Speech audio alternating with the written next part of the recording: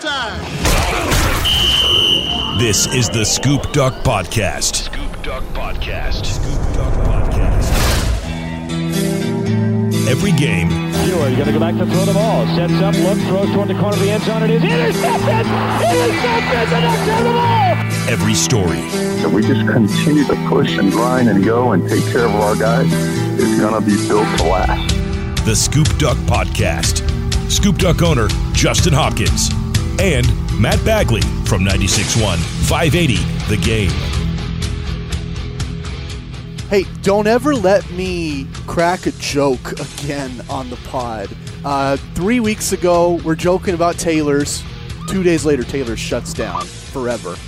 Then last week, we're joking about how, we'll get Kelly Graves on after he cuts down 2 more nets. And now there's no nets to cut.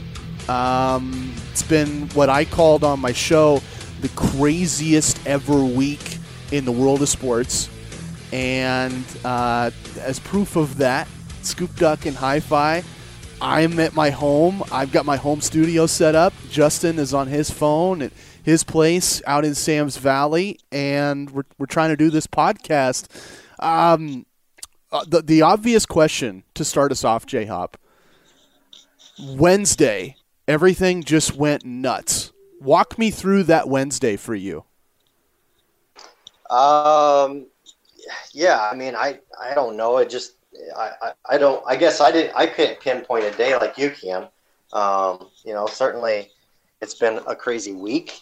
I know obviously with me having kids in basically every level, one in elementary, one in middle school, one in high school, you start looking at stuff and reading about stuff and everything. And I would probably say, and again, I know we talked about this pre-show, I don't want to get too much into the coronavirus. It's, right. At this point, we're all very well aware of it. I know it's a very touchy matter for a lot of folks, and I appreciate that. You could definitely count me on the side that was, kind of, hey, look, this thing will blow over in a little bit. It's no big deal. It's a virus. And then, it really quickly turned for me where I realized that, hey, this thing's not going away anytime soon. I didn't think we'd be shutting down restaurants and bars and stuff, but I do understand the precautions and the reasons why. So, yeah, kids are home. Been working all week with the kids at home, which I'm more fortunate than most. I still do have an income coming in, although it's definitely taken a hit. Subscriptions are down, and I understand why, and I get all that. Mm-hmm. But I haven't taken the complete blow of not making any income, so I'm thankful for that. And I don't know, we just keep going forward. I guess that's what we do, right? Yeah. It was just mind-boggling to me Wednesday when the news started pouring in, first the NBA and then Thursday, everything happening collegiately. My first thought was I was so sad for that Oregon women's team because I really believe if we don't have this happen, I know they're number 2 in the polls, but if they don't have this happen, I think they would have won it all. Yeah, I mean, no disrespect to South Carolina. I know they're very good. Totally different team than Oregon is. But, man, I got to think a team that can beat, the U.S. women's basketball team can run through the Pac-12, which was easily the best conference for women's basketball this year. And you really just I believe we saw them kind of turn the corner there at the end of the season and really laser focused. Really starting after the unfortunate Kobe Bryant death. And I think we just really saw them come together and say, hey, let's go win this thing for Kobe. And I think they were definitely on the path to do that. So, yeah, I feel worse there because you have Sabrina Ionescu coming back, for this, specifically for this. You've got Minion Moore, who transferred up from USC, essentially knowing she'd be a part of a very special team. Satu, Ruthie, I feel awful for Ruthie as well. All the seniors, all the players. The women's team probably definitely has the biggest impact. I know the men's team was there and kind of making a push. I'm not sure how much they were going to be able to pull it together, in terms of making a super deep run, but they were definitely looking like they were getting into the tournament, no doubt, and maybe making some noise. And then spring ball. I mean, see this, I'm really curious to see how this, because now here we are, we're talking about spring ball. and it's an even Steven for everybody. Everybody's in the same boat. But, how does this impact, football in the fall? How does this impact, football in August? It's just wild times, absolutely wild times. And let's turn there, because I think you, more than anybody in the country, I think you're plugged in a way where you could answer this question. Last night on my radio show here locally, I was saying I thought right now, with what we know, it's crazy to think that there could be spring ball. I think it's going to be gone. I don't think we'll have anything till the summer. And if that's the case, how does this impact Duck football? Yeah, I don't know what you do. I don't know what the answer is. Obviously we don't know how long this thing will go. You'd love to see. I mean, from this point, from this date, you're talking about the spring game for most people. It was circled around the April 18th date. Some people might have it 23rd, and that's a Saturday, April 18th. So we're basically just about a month out from today. And you got to think, I mean, I don't know, do they do is there an opportunity for them to do a shortened, like spring practice schedule and then ultimately, play a quick game? Because not only that, you're also really going to have to figure out how this adjusts the recruiting timeline, because essentially that's how spring football is being built around anymore. They've got that spring evaluation period that's very critical for a lot of schools. And, that is why we've seen spring football start sooner and spring games played sooner, so those coaches can be done and get out on the road in that very important spring recruiting period. So, again, obviously tons of questions. You and I don't have the answers. We're seeing it all play out just like the coaches and the administration is for that matter. I don't know. Are they going to have a big, huge asterisk next to this college football season because of the way spring's played out?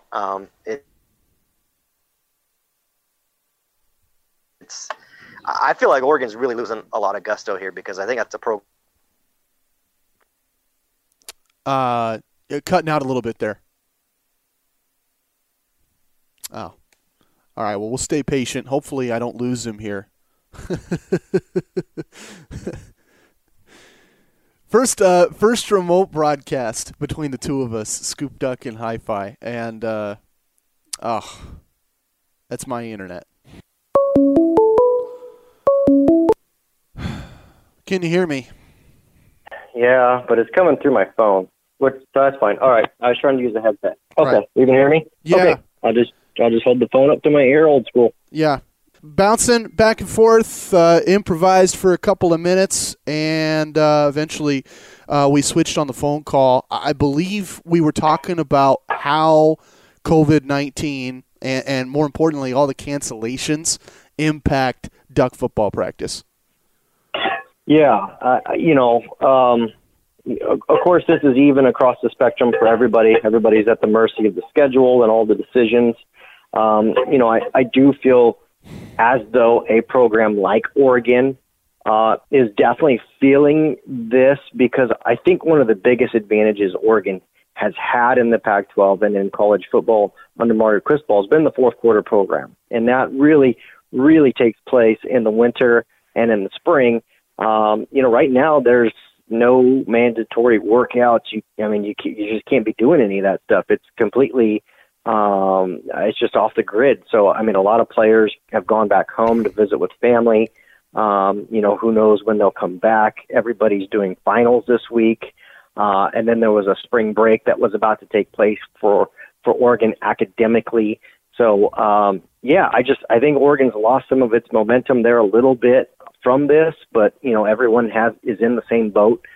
I don't know. Everybody's moved up their spring games and the start of spring ball to kind of work around the early evaluation period for recruiting in the spring, and that's why you see a lot of spring games on the 18th, so coaches can get on the road after that weekend. And, now we don't know. We just don't know. Do they open things back up, and do coaches decide, to go through a spring ball, or do they attack recruiting, or what do you do? It's just, it's crazy to think about. Yeah, you mentioned that early timeline for recruiting's sake. I know every program in the nation is going through this, but do you think that this hurts the Ducks more than other programs? Does it help the Ducks more than other programs? From a recruiting standpoint, it's tough to say. I mean, from my experience, the only thing I can really see impacting Oregon is the fact that, you know, they're more of a destination school. And what I mean by that is you're electing to go visit Oregon. And by doing that, you know, the kids that come from Texas, or they come from Utah, or they come from Florida or Georgia, or wherever they come from, even Arizona for that matter, you know, you're basically saying, hey, I'm going to go visit Oregon, maybe Oregon State, Washington, but those are kind of those schools in that footprint. And it becomes a bit of a destination. It's not the school that, oh, hey, look, my weekend's open, I'm just going to drive on over because it's an hour and check them out, like you can do at USC or UCLA or Georgia or Florida or those types of programs. So for Oregon, you know, I think this becomes a bit of a problem because you take up a couple, who knows how long, but you're taking up some very important weeks, you know, spring breaks and things like that are coming up for the high schoolers that typically would set a visit to Oregon because their calendar's a little more open, and now they're not able to do that. So, yeah, does it hurt Oregon? No doubt it hurts Oregon. It hurts everybody. There's no question about that. But I think when you're talking about the way Oregon recruits and being, you know, basically so far from the recruiting hotbed, I think it definitely has an impact on Oregon for sure. Yeah.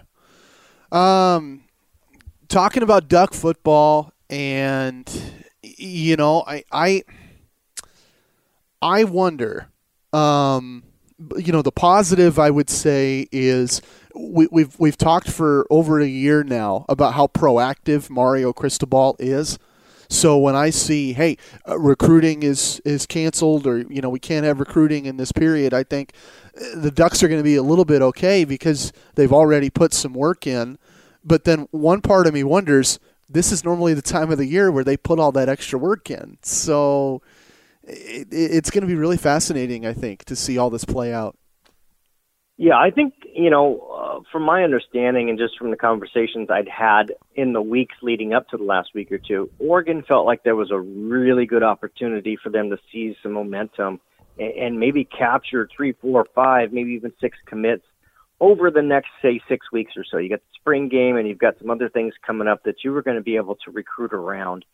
And if that's the case, if we look at that, that puts Oregon potentially around the number 12. That's a fair number. That puts them around 12 commits. Well, I don't expect this to be a big class. There just isn't the room. So, you know, if Oregon taking 20 commits in this class or 20 signees, which is probably pretty close within 1 or 2, yeah, you've already done more than half of your work before the month of May for that matter, potentially. So I think there was some really, really very real possibility of that. I think early commitments really allow Oregon to hone in on who they want to recruit moving forward and kind of specialize on those guys, really go after the big name guys and try and bring them in and this is a really good class too. It's not just them filling up with in-state guys or low-star guys. This is a really highly ranked class, currently number 9 in the country on Rivals and 24/7 Sports. You definitely pull away some of that momentum for Oregon. Of course, it's not there for the other schools, but I think the biggest part is once air travel's opened back up all the way, or once schools open up all the way, it's very hard to get a flight into Oregon. It's very hard to set those up and get those visits done, especially if the coaches are out on the road during the week, potentially if they're out recruiting, right, if that's allowed or not.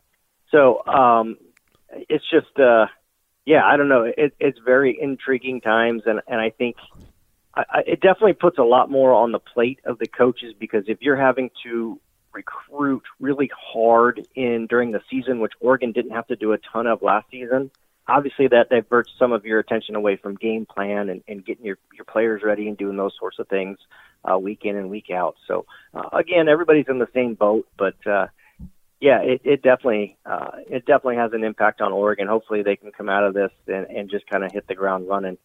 I don't know how you do that, but I'm sure Mario Cristobal is in there game planning right now, if I had to guess. He might be the only one in the offices, but he's probably in there if I had to make a bet. Yeah, a couple of questions they're following up for you. You mentioned game planning and kind of the priority of this coaching staff when they get into the season, I remember you telling me, it might have been off air, like pre-show sort of thing, a few months ago. You were telling me about the Ducks' weekly prep process, how Mario likes to really focus in. Let's say you're going to LA, you're playing USC, and it's USC week, and you're not sending your coaches out visiting a lot of high schools. You're focusing on USC. Or Oregon State, it's Oregon State week. Or Stanford, it's Stanford week, right? It's really focused. And it sounds like you're saying if we see any sort of backup of this through the spring and into the summer, that might change, and that might really force the Ducks to change how they prepare. Yeah, you make a great point, and that is something that has been talked about before, is the fact that, under other coaching staffs, and other coaches still do it today, but Oregon, when they would visit, like USC or UCLA, as you mentioned, in Los Angeles, the night before, typically a game would be on a Saturday, the night before on a Friday night, coaches would blitz the town. They'd pick 5 or 6 schools and send a coach or 2 to each one and visit the top guys and, let them know they were there to watch. And that's an important thing. But under Mario Cristobal, they've done less and less of that. They've been fortunate that they haven't had to do that a great deal because of the early commitment. But secondly, it allows them to, really focus in on the opponent. Spend the time with the team, making sure everybody's got all their questions answered and everything's all set. That's definitely something that could potentially change. More importantly, I see a huge problem here for Oregon in the fact that, and they're not the only schools to do this, but the fact that you're breaking in a brand new offensive line, a brand new quarterback, and a brand new offensive coordinator. They got to practice 4 times. That's a huge problem. Yeah. I hope it doesn't come to that, because I would hate to see game plans change during the season. The other thing I wanted to follow up on with you, when you talk about this idea of Oregon having some experience on that staff that I think can really help them. You have a head coach in Joe Moorhead, who's now your offensive coordinator. You have a guy in Andy Avalos, who I think could be a head coach, who is your defensive coordinator. And you have a guy who's been a head coach before in Mario Cristobal. Is it safe to say they've got an advantage on some other programs that are trying to plan their way through this?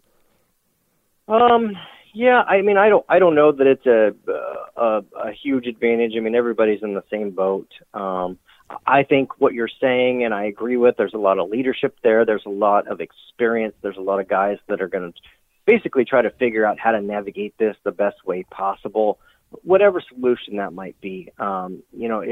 If your coaches are still working hard and staying in touch with their players, with their position group, and working with those guys, you could still get them, ways to study. You can still send them out, information, or if you want them to study formations or start looking at opponents and things like that, you could still get that to them. Thankfully through email and the World Wide Web that we now have, you can do video, you can do all sorts of things. But I think, USC's in a similar boat. They've got a brand new defensive coordinator in Todd Orlando this year, so they're trying to put in a new defense. Oregon's trying to put in a new offense or a different offense. Just so many adjustments that everybody's now got to take a step back and say, okay, what's the most efficient and effective way for us to do this in what is more than likely a shortened time frame? I don't know. It's so many things that you roll around in your head, and it's when your kids are young and they say, hey, well, what if?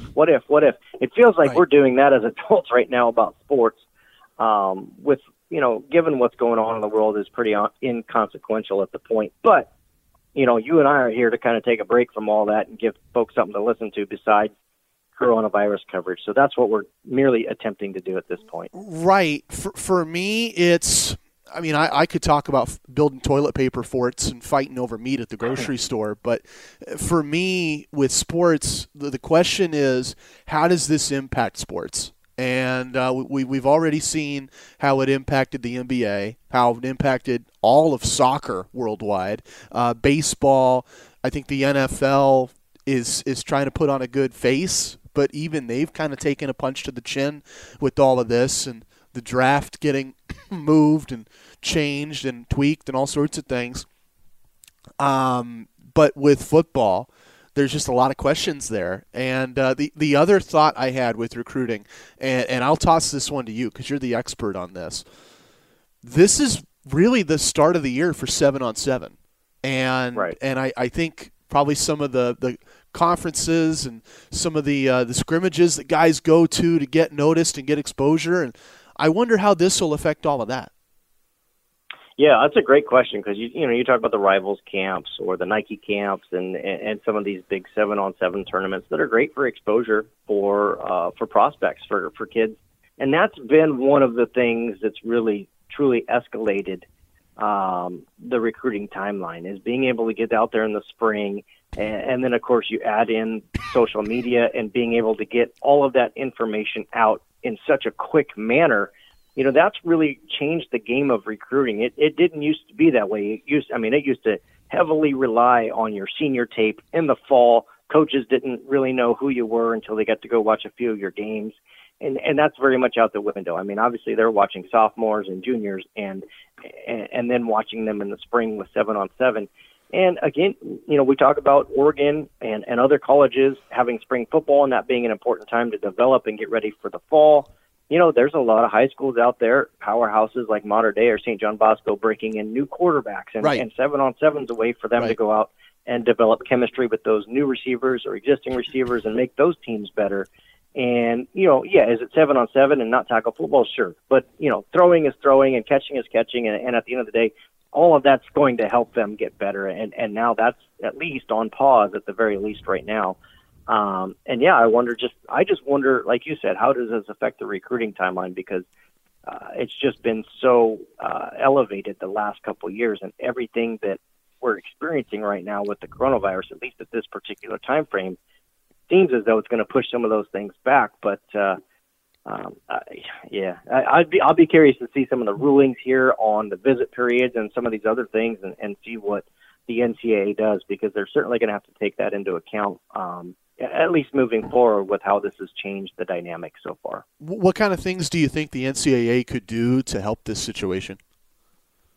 I think first and foremost, I know they've already started to loosen up some of the official visits. Junior college players can visit in the spring, which is not something that's been going on for very long. I think you're really going to have to open that up and make it. It's fairly open now, but I really think that's going to be emphasized. Because let's face it, there's a lot of young men that just don't have the means to make all these visits and do all these things. And at the end of the day, a lot of them would like to have made their recruiting decision and their commitment and be able to put everything that goes along with that behind them so they can focus on their senior season. Obviously, a lot of them want to play their senior year. They, want to help their team get into a position to win a state title. And recruiting takes a ton of time. So if you're able to kind of put that behind you, by August and focus on your team, it takes a lot of weight off your shoulders. Now, that's not for everybody. That doesn't apply to every recruit, but it applies to a lot. So you just start to wonder what they'll do with the spring evaluation period, how much of that will be chewed up as we're all on pause. Will they extend it? Will they change it?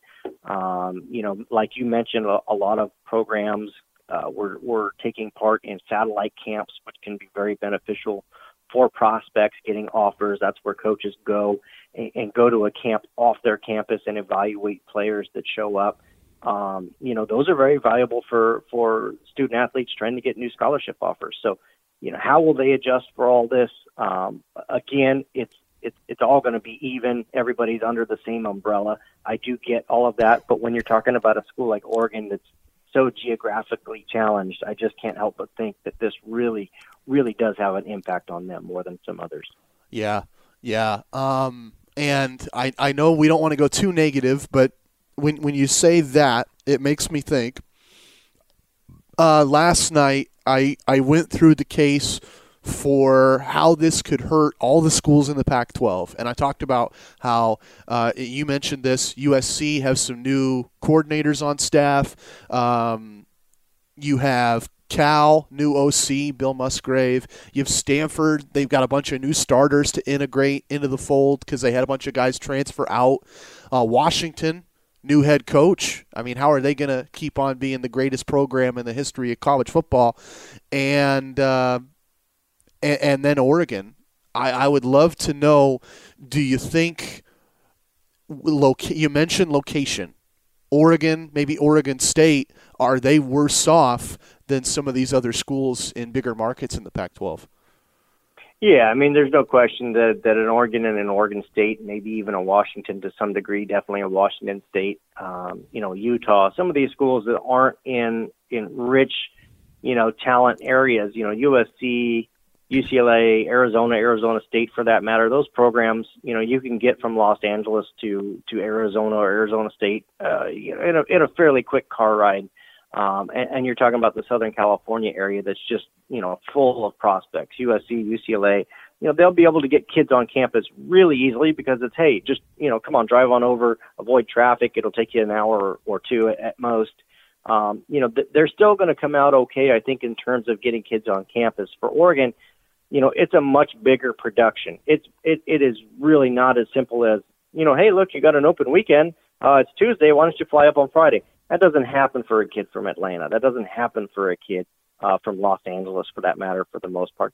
On occasion it does, but not in great quantity like you're able to do, in a car ride at those types of programs. So, yeah, I think some of these schools are going to find it a little bit tougher. If there's one thing we know about Mario Cristobal, he's going to be a bit of an innovator. He came in and kind of innovated the way Oregon did its strength and conditioning, the way they recruited, and several other elements. So I have confidence that he's probably sitting there game planning right now. How do we come out of this? How do we gain an advantage? How do we how do we get these kids back on? He's probably on the phone trying to set visit dates now. That way they can come out of the chute and hit the ground running. I don't know, but it certainly seems as though those programs, like you mentioned, and I think, maybe more so, somebody like Oregon State. I mean, you've got to get out front of some of these guys when you're Oregon State. You're really trying to build up your program and looking for some of those hidden gems, and these camps are very big for you. Oregon's going to be able to recruit nationally and probably come out okay. For a school like Oregon State, I think this takes away some very important evaluation period time. For a school like you that's really trying to build up and get back to being, one of the top programs in the Pac-12. Now, that said, they were clearly better than Washington last year, but that's a different story. Yeah. Couple of other tangents for you. We're doing a shorter pod today just because, well, frankly, you're Mr. Mom right now at the house, right? Yeah, I've got 2 out of 3. One went with his buddies to lunch. I guess I don't know, but yeah. And then we had 2 stay the night, but they went home this morning. So yeah, I fluctuate basically between 3 and 5 and 6 kids, but I'm down to 2 at the exact moment. So. All right, so a couple of Ducks things, but first, just your situation there in Sam's Valley. What's one idea you could tell people who might be in your situation trying to wrangle kids for the next month? It clearly requires a lot of patience, a lot of attention. My kids are somewhat self-sufficient, but they're still hey, can we get lunch or, stuff like that going on. That you have to break away from. And, I went to the store and I'm in a fortunate position where I bought 5 or 6 board games. And, hey, here's some board games. I know you guys still have internet, but we're not going to sit around and play video games all day long. Right. So it's really hard to try and work and pay attention to, okay, they've been playing video games for an hour or so. It's time for them to take a break. Kick them outside, jump on the trampoline, shoot some hoops, all that kind of stuff. I think the biggest part is just finding things to keep them busy and finding ways to keep them engaged and finding ways to keep them from sitting here going, man, why can't we leave the house? We've been inside all week. And, that type of stuff becomes very important. So I'm hoping I can get a little bit of work done right after we're done recording this podcast. And my goal is to get the 2 I have here now out on their bikes and go for a quick bike ride toward the Table Rock and hit the store and stuff. So I just, like I said, keeping it fresh, coming up with things to keep them going. That's what I'm doing, and I'm sure there's a lot of other parents doing much the same. And hopefully we can all just keep fighting the good fight. That sounds like a really nice way to spend spring break. I'm not going to lie. It's like 60 outside here in Southern Oregon, so that sounds a lot of fun, going on a bike ride, seeing Table Rock. Couple other things for you. Our friend Joey Mack has combed the Ducks broadcast archives. I guess there's like a closet somewhere at Autzen with a bunch of old game tape, and they want to share classic Ducks games for fans. So we have something to listen to and enjoy. I'll ask you, if you could pick, say, 3 games, any sport, that you'd want to listen back to, what would they be? Listen back to, well, one would probably tough. And it's great. I hate doing this because you usually only remember like recent history. You know what I mean? I know there's been some tremendous games in Oregon history, but for me, one of my favorites was Oregon versus Florida State and the Jameis Winston butt fumble. Right. Watching the Ducks do that in the Rose Bowl. I thought that was one of my favorite games, I think, from start to finish to watch. Something that I've really been able to remember. I think back to, and again, recently, Oregon's overtime win against Washington, DJ Verdell on 4th down, running the ball into the end zone in Autzen Stadium. Yeah. I mean, that's the game that helped Oregon land Kayvon Thibodeau. That's the game that really cemented the fact that there's a dynamic shift in the Pac-12 that, hey, this Mario Cristobal guy's for real. This guy's not just showing up and saying all the right things. He's actually doing it.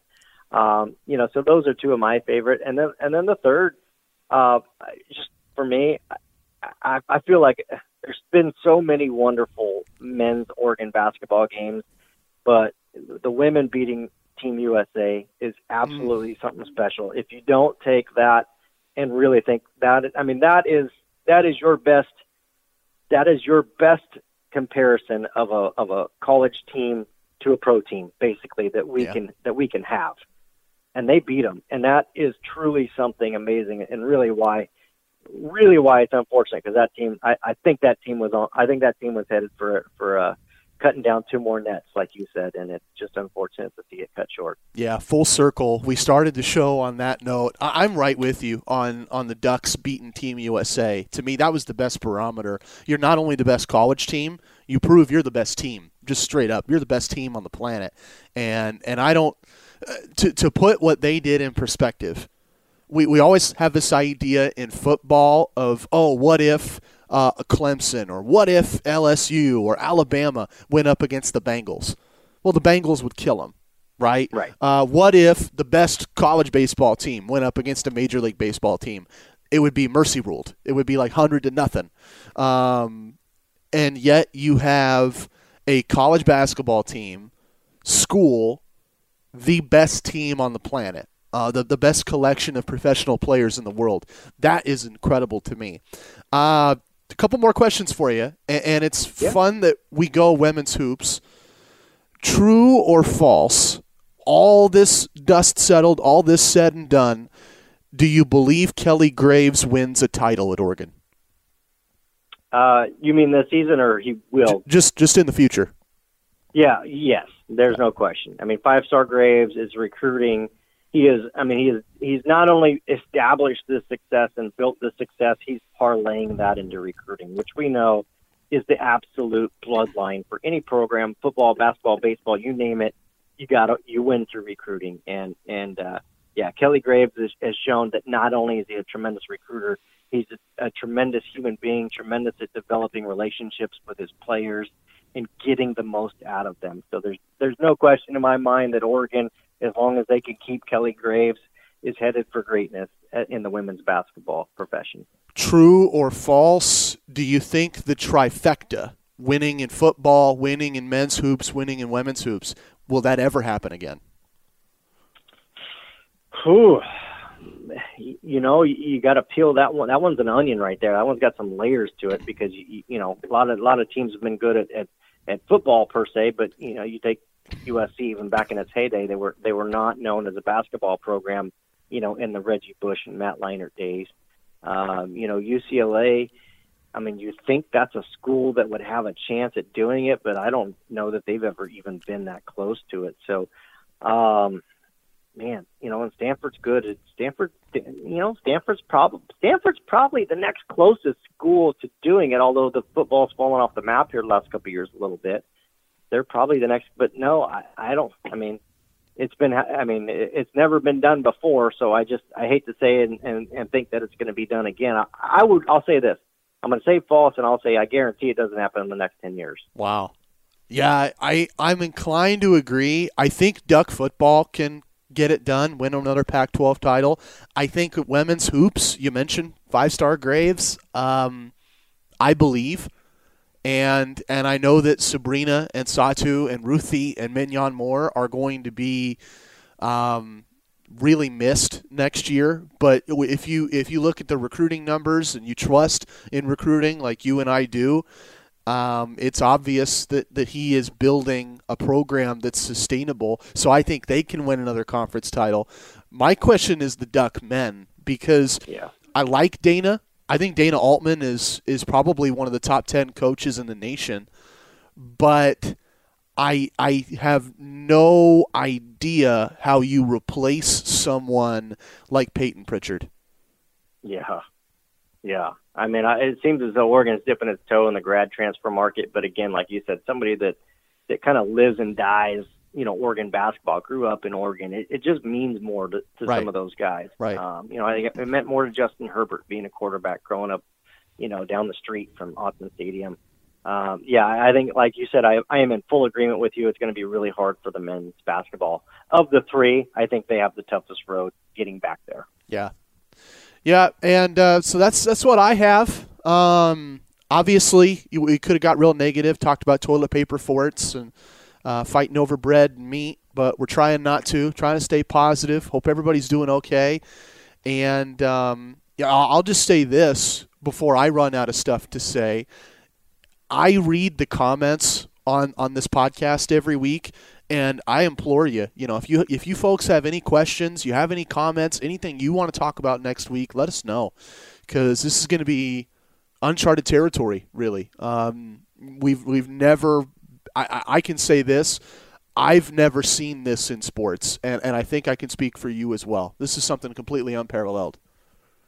Yeah, and I'm hoping, Lord willing, we never see it again, although I can't imagine that we won't at some point. But yeah, I guess it gives us an opportunity. The bright light that I'll shine, it gives us an opportunity to appreciate those things we take for granted. For sports, being able to watch them, go see them, being able to see the Sabrina Ionescu's, be able to fulfill something that they set out to do a year ago, potentially winning a championship. Being able to just go to the store, being able to go to the library, the simple things that, hey, you know what, it's 5:00 and my buddies want to go out and grab a beer. Let's go out and grab a beer. Those are the simple things that at this very moment, at this moment, we're, hopefully some of us are kind of at least sitting back thinking, man, we got it pretty good for the most part. We can get through this. We can get back to that. And I'll just, appreciate that beer that much more next time, or I'll appreciate, being able to walk into the store and grab a roll of toilet paper that much more next time. It's a real eye opener, but on the same hand, I don't know if you've noticed, but, as we do this, Scoop Duck as a community has raised nearly $5,000 as a community itself for folks in need on Scoop Duck, for those that are losing their jobs or their tips or their wages or seeing a temporary, closure of their place of business. It's probably the greatest accomplishment that we've had as a site. And I don't say that lightly, that, these folks all banded together and said, hey, look, I've got a little extra. I'm good. Let me help somebody else out that needs it. And we've given out about $1,000 to folks that have needed it. Said, hey, look, I'm laid off and we're short on grocery money. Like, hey, we got you. So tremendous tribute to this site, to this community, to people that still want to see good and do good and help, their fellow humanitarian that they may or may not even know. Pretty special moment. Again, I think hopefully as a nation and just as a group, as a community, we can come out on the other side that much stronger and better. Yeah. Yeah, I like that sentiment. Scoop Duck and Hi-Fi. I'm in my home here in East Medford. Justin is on the other side of Southern Oregon, and we'll try to do this again next week. I really appreciate you listening, everybody. Apple Podcasts, Google Podcasts, Spotify, TuneIn, Stitcher. We're not going anywhere. Scoop Duck and Hi-Fi. Thanks for listening. I can do this now.